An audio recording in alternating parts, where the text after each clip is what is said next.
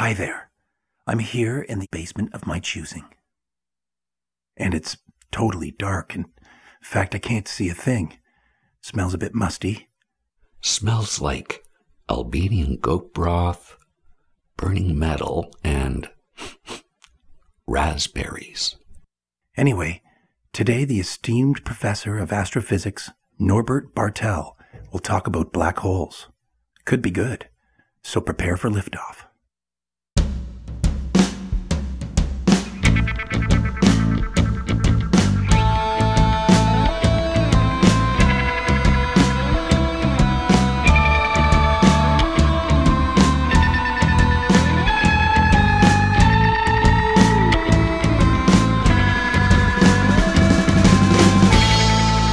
Welcome to the Intergalactic Space Traveler's Journal.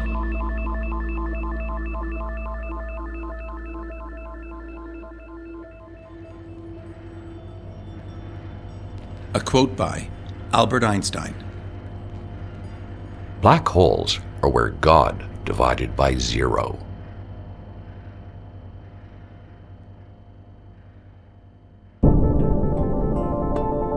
So what are black holes?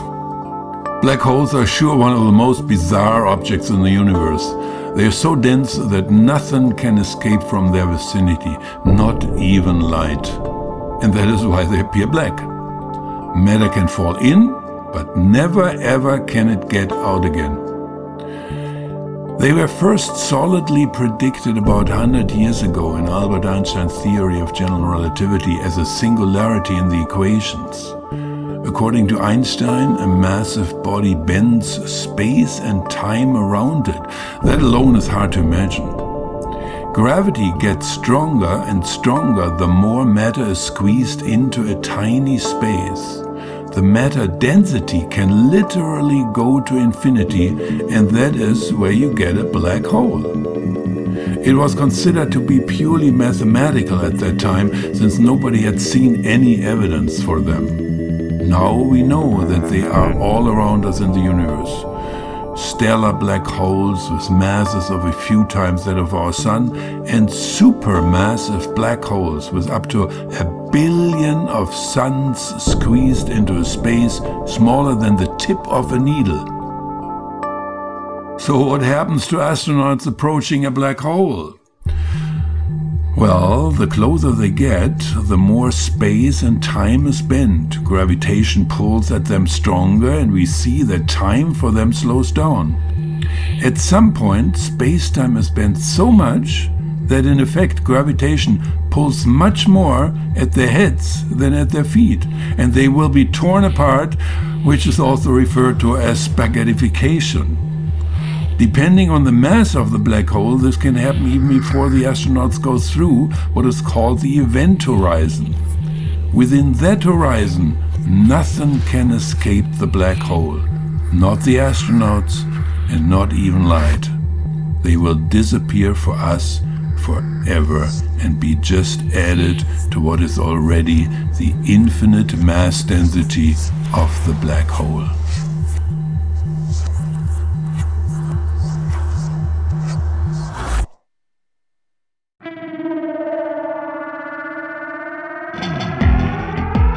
Big Fister Hambone Beer. The beer that just won't give. It comes back. Don't make it come up there. Big Fister, it practically drinks itself.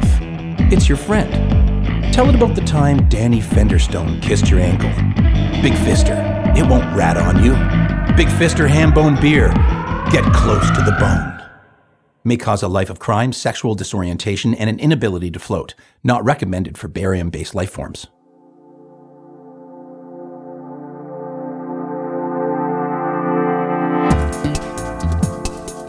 I believe helium whale butter tastes like anti-gravity donkey farts and should be banned for all eternity by the Intergalactic Culinary Council. Is the gist of the final food review submitted by celebrity chef Ken Chu Hai in the oft-cited food rag Space Chow. To quote Chef Ken, "What the f***ity f***wad is this f***ing f***ity f***? Helium whale butter is not good eating. twice as bad as Fungulian fart dust, indigestible as seal sphincter tart, and only occasionally served in the fine restaurants on Earth. Swallowing it is like having your throat throttled by the hammer-throwing swath of Swain from French Kill Portable Alpha, or being delunged by the minor twarths of Pregmax. Should you be served some Helium whale butter at some dinner function in the future, remember the timeless advice of celebrity chef Ken Chu Hai and his invective tirade-laden review, and either strategically push it to the side of your plate and smile obliviously to the other guests, or voraciously tuck right in. It's your trip, as they said at Woodstock, but don't say you haven't been warned. Incidentally, celebrity chef Ken Chu Hai also weighed in on several other areas of interest to intrepid intergalactic culinary enthusiasts, including this gem. Strategical sausage placement is paramount amongst lovers of the Schween. And also, virgin oils, frantic heat, myoplasmic auras, quality steel, silence.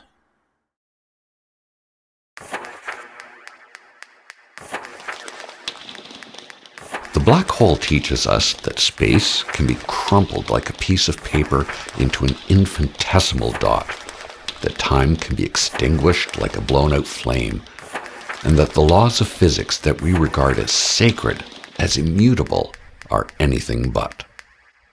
John Wheeler. Thanks for listening to Episode 2 of the Intergalactic Space Traveler's Journal.